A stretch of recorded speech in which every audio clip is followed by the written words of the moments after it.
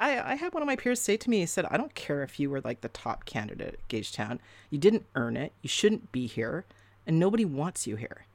And there you are by yourself, like this is week 2 in the regiment, having a beer after work with the guys. And it's like, like, what do you say to that?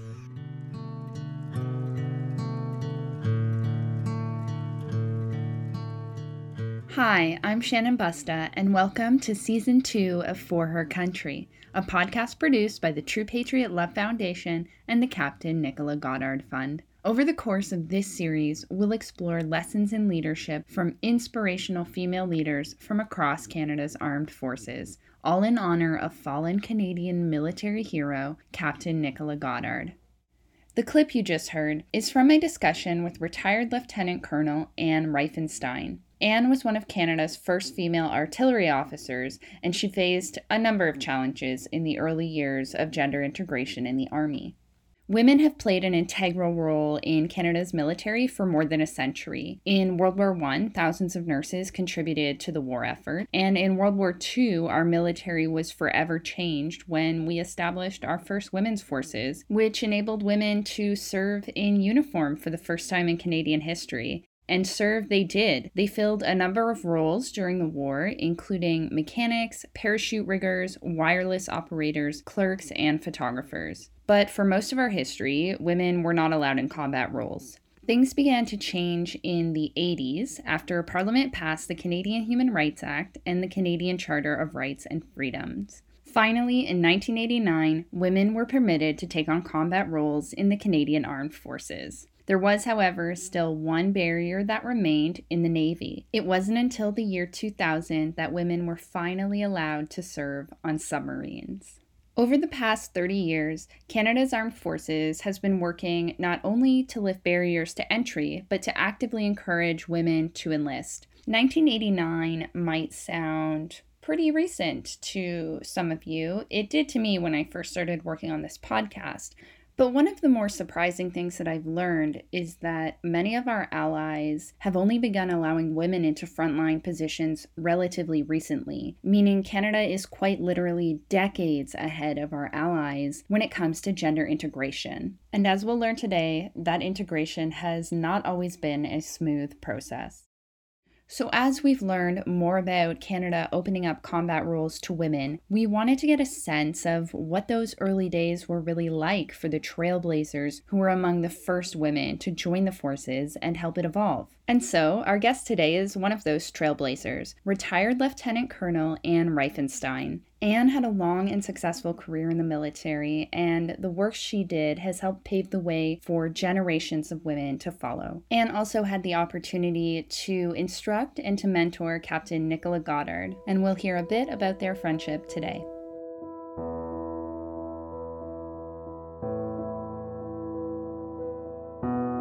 And we reach Anne in Belgium today. Anne, thank you so much for joining us today. It's an honor to have you on the program. I'd like to start off our conversation as I often do, and that's by asking, how did you find your way into a career in the military? It was a long time ago, right? So I joined in 1989, and I joined right after the human rights decision where they opened up the combat arms to women. That implies that I knew or infers that I knew what I was getting into. Yeah, not a Scooby. Like, I had no idea what I was doing. It was just like, oh, I'm going to go in the army and I'm going to run around and yell, follow me, boys. And people who do that, I'd watch movies like everybody else. I've been in cadets and I've been in the reserves. And I thought, oh, well, I really enjoyed those experiences. I'll really enjoy the regular force. I had dropped out of university. The education thing at that point wasn't working for me. I was doing all sorts of things. So I thought, hey, the Army's a great way to get out and see the world. I wanted to have an adventure. And that's what I figured, that if I joined the Army, and particularly if I joined the Combat Arms, I would have that adventure. That seems like a pretty bold decision to be making at that time. Going in, were you thinking about the fact that you were going to be one of the first women in combat arms? I was. I knew there wouldn't be a lot of women. I just actually thought there would be more as time went on. I really didn't have a sound understanding of what I was signing up to do, but I was very insistent that that's what I wanted to do. At the recruiters, they basically said, do you really want to do this? And they brought in actually a couple of infantry officers from the local battalion to convince me not to do this. And I was like, no, I'm going to do this. I'm going to do this. I was working, I'd worked in predominantly male environments before, and I was working construction at that point in time. So I thought, oh, how different could it be? Yeah, pretty different. But hey. And so those early years, what were they actually like for you? One, you don't know what you don't know, right? So I had no frame of reference. Like there was no, so you didn't see anybody else doing this. So it was really good in one ways because I was kind of forging my own path, and there was no one to say, oh, you can't do that or you can't do that. However, it was really hard at times because I had thought I thought the training was going to be the hard part. So if you got through the training, everything else was going to be okay, because once you're qualified and you showed, demonstrated that you could do the job, then all the rest of the stuff shouldn't matter. And that really wasn't what happened. It was a little bit, there was a lot of people who were very, very unhappy to see me show up at the unit. They didn't want women wrecking the way it had always been. It introduced something new to the dynamic that a lot of people were really uncomfortable with. And this is after a lot of reflection. I certainly didn't have this understanding when I was going through it. At the time, it was a bit lonely. I was very isolated. I was in Shiloh, Manitoba. There weren't very many women around at all. Certainly not a lot of single women, not a lot of women my age. And I was kind of on my own a great deal. My peers really weren't terribly accepting, and the soldiers and the senior NCOs on the whole were really great. They did care. They cared how you did your job, and on the whole were quite supportive. But my peers, not so much. That sounds like it must have been really lonely. What did the day-to-day interactions look and feel like with your colleagues? So there was a fair amount of initial harassment, but the difficulty is there was no normative for me to compare with. Like, was this harassment because I was a junior officer? And all junior officers are treated with some, certainly at that time, were treated with some, like kind of, yeah, they're there, and played tricks on him, kind of sent out to do silly things. And, like it's just part of the ritual of fitting in, right? Growing up in the regiment. But there were times when it was really hard. Like there were times when it was very specific. I had one of my peers say to me, he said, I don't care if you were like the top candidate at Gagetown. You didn't earn it. You shouldn't be here. And nobody wants you here. And there you are by yourself, like this is week 2 in the regiment, having a beer after work with the guys. And it's like, like, what do you say to that? Oh my God, that's devastating. How did you recover? Well, you know what? I was really, really, I just thought they needed to be convinced, so just work hard, do your stuff, don't make a fuss, make sure you don't bring up any of that female stuff, make sure, you're just one of the guys. And it actually took me about 18 months after I arrived at the unit to really understand that there's nothing I could do that would make them change their minds. And once that happened, that was actually, I know it sounds awful, but it wasn't. It was actually a little bit, it was kind of like, okay, I can just be me and do me, and I was, and I did. And you know what? I found my groove. Like I found, a space that I was pretty comfortable with. A friend of mine, I had a roommate, she was female. It was, I had someone to hang out with and watch movies with on a Friday night kind of thing. So it was just, it was okay. It was okay. And I didn't know any better. Like I look back, and I go, oh, why did I not quit? But it was a different army then. It was a very different army then. It was very old army, not new army. And new army is way better. So obviously you didn't quit.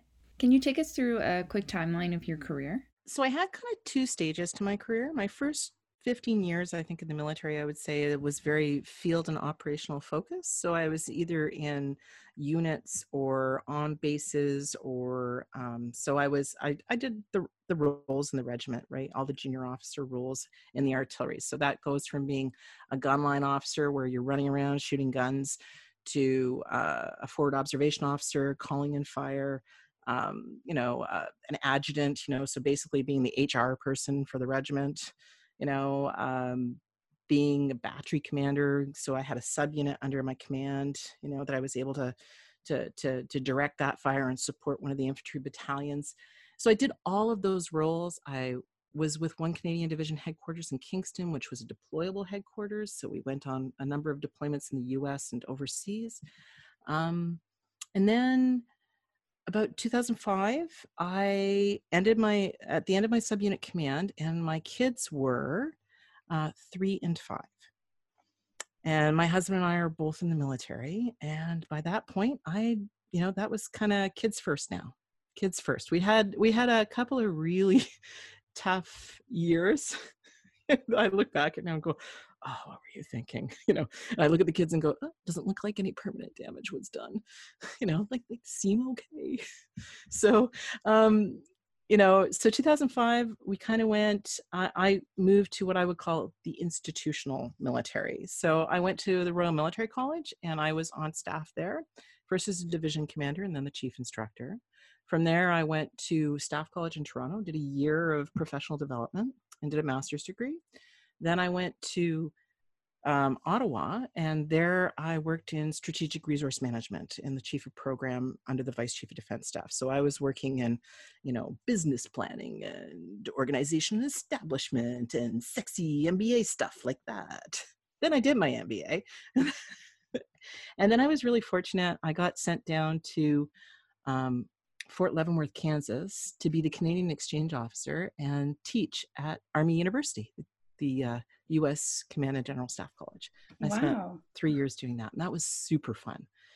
And then I came back, worked at the Canadian Forces College, doing directing staff, doing some lecturing, and then some curriculum development, and then I retired.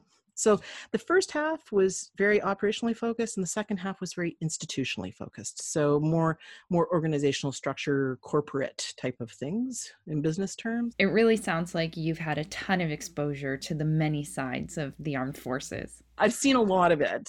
And I'm interested in a lot of it. Like it's really been fascinating watching the leadership change and evolve, and certainly leadership, how it's changed at the the operational level, the field force level, and actually at the institutional level. And the changes have been really, really dramatic. Like it's not a small change. These are big changes in a generation, and it's really fascinating. And can you tell us a bit more about that? What have those changes actually meant for the troops on the ground? It was a lot less. It went from a very patriarchal, very top-heavy, decisions made here, don't question, go, very directive style of leadership, very directive style of going forward. Don't ask dumb questions. I'll tell you what to think, kind of thing. To very consultative, very engaged. Very two-way on the leadership. So the followers started being taken into consideration. And the rise of this in the military professional development side of the house is the idea of the strategic corporal. The strategic corporal is that the guy on the ground is the one who's going to make a strategic decision. He can have a strategic impact. And I think when people started to understand that, they started to realize that not only could he have an impact, but he could really have a positive impact if we engage, if we talk, if we get that in place. And so I'm not saying that it's not a hierarchical institution anymore. It most definitely is. And I'm not saying that it's not risk averse, because it is. But I would suggest that the leadership are far more open to outside ideas, and it's much less insular. I remember when in the early 90s, we just wanted people to leave us alone so we could do our military thing. Like there was no interaction with the Canadian public. There was no understanding or anything else like that. And now it's just so much more engaged, and I think that's a real step in the positive direction. And women, I think that's a lot of that. The Canadian Forces taking a real effort to reflect what the Canadian public looks like. That's a huge step. To understand the value of that, I think is really, really changed the nature of leadership. That sounds like a change that many organizations are grappling with right now, figuring out how to better reflect the world that they're operating in. So I'd like to rewind things a little bit and dig into the first half of your career. I'd love to hear about your first deployment experience. I didn't do a lot of deployments, just because time and place. It wasn't because I didn't want to go, and it wasn't because I wasn't selected. It just, I wasn't in the right spot at the right time. So I went to Cyprus with the regiment, and that was under the old army rules. And that is the United Nations peacekeeping mission that we were involved in. We were like the 58th tour, Op Snow Goose 58. So that tells you something about the stability of that particular mission. Can I just pause you there? Can you give us a quick overview of what Canada was doing in Cyprus? And you mentioned that you were on the 58th tour. Can you help us understand what having so many tours says about a mission? Sure. So the United Nations went into Cyprus, which is a partitioned island in the Mediterranean, Cypriot Turk on one side and Cypriot Greek on the other. And there have been continuous issues. And then in the early 70s, a war broke out between the two parties, and they ended up coming to a steady state where the island was separated by what they call the Green Line. And it's basically, literally on the map, a green kind of stripe that goes through the center of the island, separating the two populations. And so didn't matter where you were originally from, the Greeks were on the south side and the Cypriot Turks were on the north side. And, there was support from the mainland Greece and support from mainland Turkey for both of these two factions. The United Nations went in and separated them, and there were contingents of troops that rotated through to ensure the integrity of the zone of separation in order to prevent any further violence from breaking out. And how old were you on this deployment? 26. So pretty young. Oh, yeah. This was my first kind of big go. I was not allowed to go on the line as a platoon commander. That would have been kind of the normal fit for me, but they didn't think that the Turks would negotiate with a woman. They just assumed that a woman wouldn't be able to do that job. So I went in as the transport officer initially, and then I became the information officer, which in UN speak means the intelligence officer. So how did the deployment end up going for you? It was really interesting. It was a lot of fun. The level of harassment was fabulously high in terms of sexual harassment. Not from the local population, but from my peers and from various things. It was like a lot of that was really weird. But that's the way it went. It was a good learning experience because it really wasn't particularly dangerous. Like, my husband was on tour at the same time. This is before we met, and he was in Croatia. So I was reading the reports about Croatia, and that was actually not a happy mission. People were actually shooting at you and doing things to you. Whereas in Cyprus, no one was, like, the worst thing that could happen is, you were drinking a fair bit. So you had to watch out, so you could show up to work in the morning. You're in Cyprus and you're 26 years old and you're being harassed a lot. Can you give us a sense of your state of mind at this time? Are you still happy with your choice to be in the military? Yeah, I'm still having fun. Like, it's still fun. And you have to understand, there was no framework of understanding for this, right? There were no harassment regulations. There was nobody saying sexual harassment is bad in the workplace. There was nobody saying any of these things. I didn't know. I just thought it was annoying and pestering, and the best thing is to come up with a no touching, no touchy. So I didn't do casual touching of people and didn't allow, like, I kind of tried to put a little bubble around myself. I tried to participate in things as much as I could, but I kept getting injured. Like, I had my sinus cavity and my cheekbone broken when I was in Cyprus. So that was interesting. I got punched in the face at a mess function. Pardon me. Yeah, wow. But that, again, that's old army, right? Because that's what we did. It wasn't unusual for fighting and brawls, and it was all good natured. When you see guys get together and they kind of tussle, and that's what it was. Except one of the guys I worked with, I learned a lot there because I had a boss that sat there and said to me, hey, it took me aside and said to me, you know what, you need to remember. He goes, how big are you? And I said, well, I'm 5'5".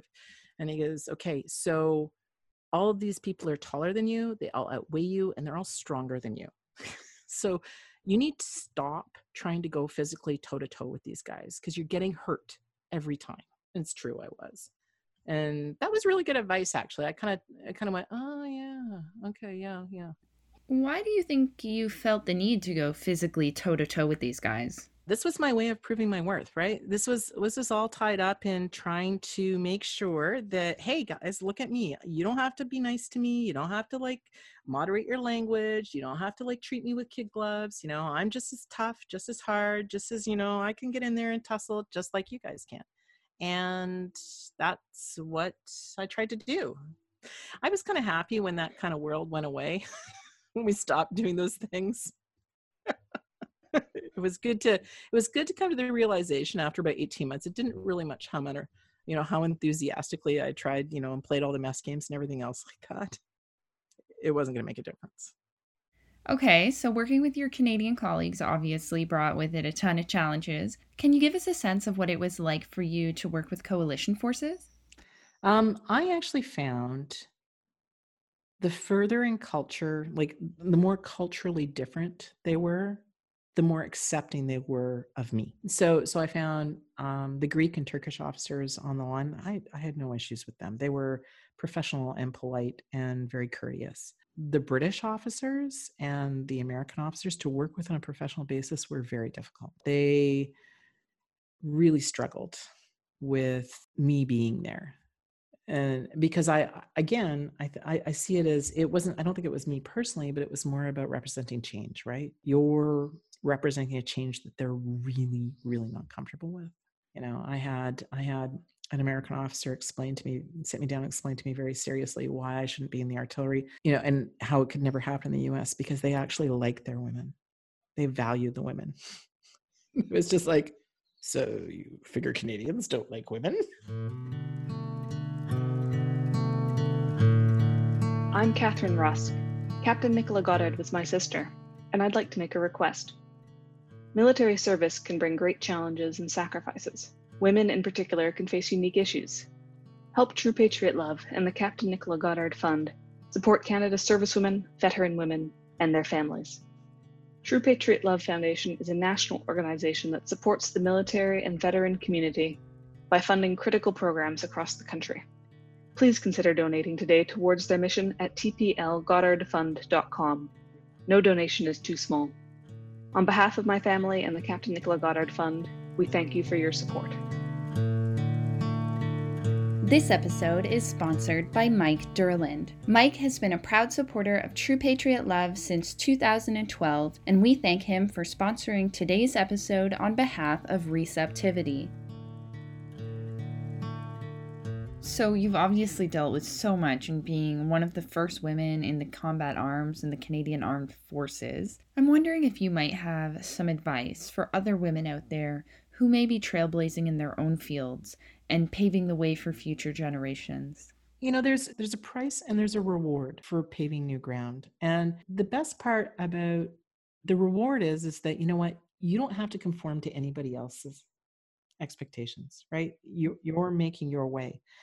So the artillery female mess kit, I wore it exactly how I wanted to. Who's going to tell me I'm wrong? No one, right? Like, it's like, yay, and I like this part, but I don't like that part. And I like this part, so I'll wear it. There's a reward to being the first, and that's not to be discounted. But there's also a price, and you do pay a price. I don't think that I'm alone in wanting to thank you for paying that price for all women in the Canadian Armed Forces and across Canada. You've put up with so much over the course of your career, and I know that we've only heard a tiny fraction of the challenges you faced. I'm wondering how the challenges in the early years of your career impacted your leadership style down the road.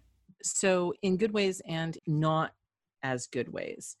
So one of the regrets I have is that as a leader, I had opportunities where I could have been much kinder to people than I was. Not weak, but kind. And I wasn't, because I was really afraid of being perceived as weak. And that was always something as my leadership developed, because I had that early experience that if I gave any quarter, I'd be immediately branded as weak. I had bronchitis, and I went out on exercise in the field and, finally became so ill, I had to go back in early. That marked my early years, quite, as someone who couldn't hack it in the field. Well, I had bronchitis, for God's sakes, Like, how is that a weakness?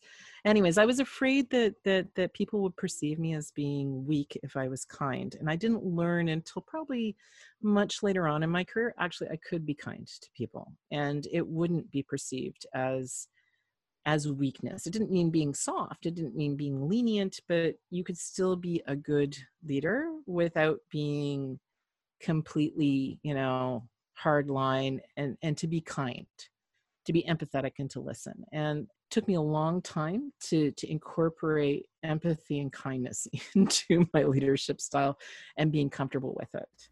Empathy as a part of leadership is something that's come up before in this podcast, especially in discussions of Captain Nicola Goddard. And I believe the two of you were actually friends. Is that right? Yeah. Nick was one of my junior officers in the regiment. When I was the battery commander for A Battery, which is that small subunit that's a part of 1RCHA, the larger unit. She was one of the officers who worked directly for me. So I, was there. I mentored all my junior officers, but you meet somebody and you click, right? And I did. I clicked. She was funny and warm and smart and laughed at all my jokes, and not just like actually thought they were funny, which was great. We just tell stories and talk about, I was always afraid that I'd put the fear of God in having children, because of course I had quite young children when I was commanding A Battery. My kids were 1 and 3 when I took over the battery. And so I was dealing with that and, all the fun and joy that goes with having toddlers and working full time with a husband that works full time. And my, I'll never forget we got deployed to fight the forest fires in BC in 2003. And it was a last minute deployment. We got called and we were going 36 hours and we were out the door. And my husband was in Bosnia on tour. And so I have a 1 and a 3-year-old at home. What do you do? So I called my parents and they can make it up in 3 or 4 days. And I called a babysitter and a daycare provider and everything else and patched together this thing. Went out to the local grocery store, bought a month's worth of food, stocked all in my house, packed all my gear. My kids are looking at me with the big, little eyes, and they're like, what the heck? And it's just like, bye, and left. Well, obviously with the kids in care of someone else, but left. And I was gutted, just gutted. I felt awful. My kids have no idea what's going on. Dad disappears, mom disappears, Granny and Grampy are showing up eventually, but where's mom? Where's dad? And I was just that. And so Nick actually on the plane ride as we were flying out to BC sat beside me and told me about her own experiences where her parents were up teaching up north and they were doing all this. And she sat there and she said, they're going to be fine. Look at me, I turned out great. And I'm just like, oh yeah, you did turn out great. And I felt so much better, but she spent the whole ride reassuring me about that. And I'm like the senior officer and I'm supposed to be the one who's got it all together. And I'm not supposed to be the one who's going oh my God, I've just scarred my children for the rest of their lives, And here's this young woman who's 23, 24, just saying, no, it's okay. They're going to be fine. I turned out fine. And me and my sisters, we were great and all this. It was really, that just shows what a great person, she was such a good person. Where were you when you found out about her death? I was just flattened, just devastated. It was so hard.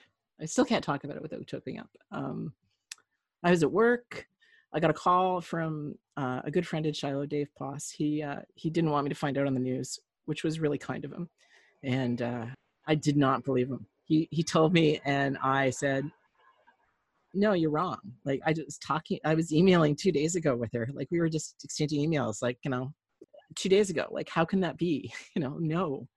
And then it sunk in and I was just, it was really hard. It was really hard. But, she's gotten to, I was fortunate. I met her family and her family are amazing.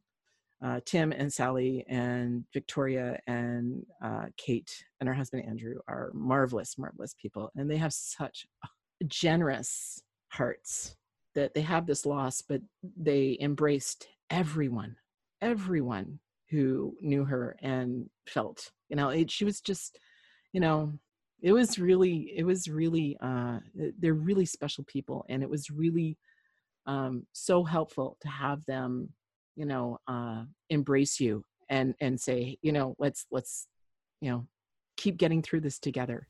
What does her legacy mean for you? Her legacy, or the impact on me, on my life, was basically making sure you don't know that you're going to die. I know that sounds stupid, right? Like, of course you don't know you're going to die, but like, you don't know when it's going to happen. And so you need to make sure you're living well right now. You're doing all those good things right now, not waiting.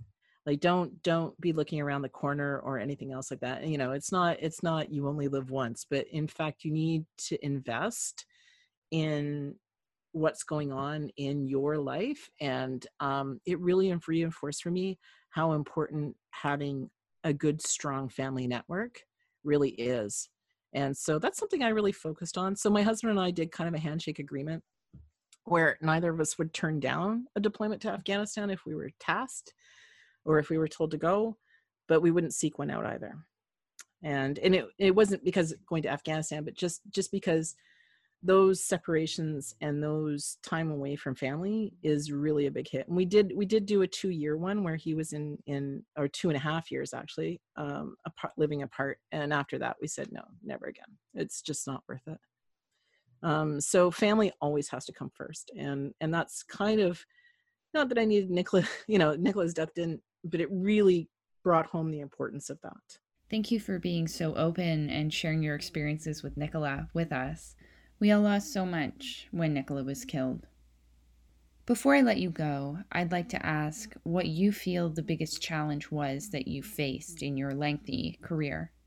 I think the biggest challenge that I faced that was coming to the realization that, you know what, it really doesn't matter what I do, that there are a slice of folks out there who are never going to be okay with you being there. And it doesn't matter how much time has passed. It doesn't matter if the organizational culture has changed. It doesn't matter that, this is now relatively mainstream behavior. I think that was the hardest thing to come to terms with, because the thing is it's exhausting, right? To constantly being on your guard, to being in that defensive posture, and when you let it down, so I screwed up. I screwed up big time. And what was really a revelation for me was how many people took advantage of when I was down, to give me a good kick while I was down. And how the people who I thought were my friends and who I thought would stand up for me, didn't participate, but didn't intervene on my behalf. And that was incredible, because these are people I've known and served with for 15 years. Yeah. And I thought we were friends. I thought, and I'd stood up for them, or in my mind, I had stood up for them, or I would stand up for them. And maybe they didn't see it that way, but I saw it that way. And I found that was the hardest thing to continue to serve after that moment, to continue in the military. And I did, I stayed in for another, 13, 14 years, but I found it very difficult at the time, because I thought, and at that point, you're thinking, is it me?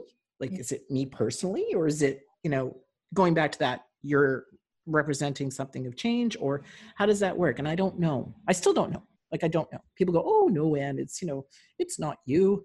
And it's like, I don't know. Like, I still don't know. I don't know if they didn't like me personally, or if this was an Anne thing, Right. or if it was you as you thing, and I found it really hard. I found it very hard. How did you motivate yourself through that, like, to keep going? In all honesty, it was the people who worked for me that got me through that. Yeah. It was Nicola Goddard and Sonny Hatton and Andrew Nicholson and Howard Hann and Howie and all sorts of folks who worked for me. Mm-hmm. And it wasn't because they were cheering me on or doing anything special, but you know what? They made me feel like I was giving them something of value. So I was I was mentoring them, I was leading them, I was coaching them, and I was trying to make them better, and they appreciated what I was doing. And that was the sense I got from them. I that was certainly what I received back from them. And that's why RMC was such a great place to go to after that time, because it really mentoring young people, helping them step off on the right foot, seeing young women who were going to be going into similar situations that I went into and helping them was huge. And RMC 2005 was actually the first time I had a female peer. Wow. Like another woman at the same rank level, with the same experiences as I did. She was a naval officer, and it was and we were friends, and we met and we clicked, and it was like, yes. And that was amazing, So it was really, really, that's what got me through it. Like that's what got me to stay in. I was like, I think I'm going to get out. I don't want to do this anymore. This is really, really hard. I'm going to stick my 20 and then I'm out. And when I say stick my 20 it means I'll stay in for 20 years so I can get my pension and I'll get out. And then I got my groove back. It was great. It was a really good experience. And when you think about the future of the Canadian Armed Forces, how do you feel about it? Oh, I think it's an organization that it still has some growing to do, but boy, we're so far ahead of other comparative organizations. And I have to say, it's so much more open, and it's getting more open all the time. And there are people in it pushing it to be open, to think different ways, to look at different experiences, to value stuff that doesn't come from the military. And that is a huge change. And people don't, people now don't realize that, but it's such a huge change that, that we would look at other organizations going, hey, that's a good idea. Why don't we try that here? That's something that was not the case at all when I joined. And so I think the future for the Canadian Armed Forces, if it maintains this open space, this open to new ideas, it really embraces innovation going forward. I think we're going to be a very different organization over time as it evolves, but I think it's going to be a great organization, and will represent our country. That's the most important thing. We have to represent our country. We have to look like what the rest of the country looks like. We have to be a part of what the national fabric looks like. And that, I think, is where the Canadian Forces is on the right track too. We're not quite there yet, but we're on the track. I think a lot of industries are facing this challenge, not just the Canadian Armed Forces, but hopefully our military is facing it head on. And my final question for you, Anne, is looking back, knowing what you know now, would you do it all over again? Boy, I used to joke that you couldn't pay me $1 million to do phase training again. Like, you couldn't. That was a joke that we used to do, is like, oh, do phase training and get paid $1 million, or just not do it. And it's like, not do it, dude. I'm never doing that again. I lost 40 pounds in the first 5 weeks of phase training, and I wasn't heavy going in. Like I was like at 105, 106, 106 pounds. Like, it is like, like half of me now. No, not half of me, but you get my idea. It was like skinny, because all we did was run and push-ups and sit-ups and, oh my God, chin-ups. I actually was doing chin-ups then. It was like crazy. Anyways, people would go, yeah, lots of women do chin-ups and everything else. But, nonetheless, it was physically, mentally exhausting. It was just you never got a break. Would I do it again? So would I do the training again? I probably would. Are there things I would do differently? Yeah, of course. Would I do it again? Yeah, I think I probably, knowing what I do now, it's so hard. It's like, could I do it? I'd like to do a do-over, but I'd like to do it in this army, not the old army. Does that work? But you helped create. But you helped create this army. The army of today wouldn't be what it is without you. Oh, I don't know about that, but I have to say, I think I would prefer the new army environment to do it. And I think, yes, I would do it without hesitation in the new army, because I think the possibilities and opportunities are just so brilliant there. Do I want to go back to the old army? No, thanks. that's not a path I want to tread anytime again. Well, thank you so much for being so candid with us today and for being so generous with your time. It was great having you on the show. Oh, no. Well, thanks very much for listening to me. I appreciate the opportunity to chat, and it's been a lot of fun. It was so great having Anne on the show today. Her story really highlights how challenging change can be. Her story also showcases how one person's career can really help organizations move forward toward becoming more inclusive and more progressive. And now I'm excited to announce that our guest for next week is Dr. Bonnie Henry, Provincial Health Officer for British Columbia. Dr. Henry served as a medical officer in the Canadian military for a decade after completing her medical degree at Dalhousie University. We discuss what it was like to grow up as the daughter of an Army major and the role kindness plays in her personal brand of leadership. She also shares a few great stories from her military days. We'd be out in the middle of the ocean, and some of the things I remember are, stopping in the middle of the ocean between, we're going from Esquimalt here in the west coast to Hawaii, and stopping to have a swimming exercise. I always wore a life jacket because I'm not a great swimmer, but you're out in the middle of the ocean and you're thinking, okay, the closest land is a mile down. and the big swell would come and you wouldn't be able to see the ship, and you can really feel like just how far you could be in the middle of nowhere. For Her Country is hosted by me, Shannon Busta. It is written and produced by me and Katrina Bolak. Our music is by Whiskey Wolf and Oceanic Piano. A special thank you to Catherine Rusk and the Goddard family and the team at True Patriot Love for their support throughout this project. And thank you to our episode sponsor, Mike Derland, on behalf of Receptivity. This project was produced with the True Patriot Love Foundation and the Captain Nicola Goddard Fund. True Patriot Love is Canada's leading organization that supports military members and their families. It administers the Captain Nicola Goddard Fund, which was started by the Goddard family to support women in the military in honor of Nicola. To learn more about this podcast and the great work of this organization, please visit forhercountry.ca and consider donating if you can.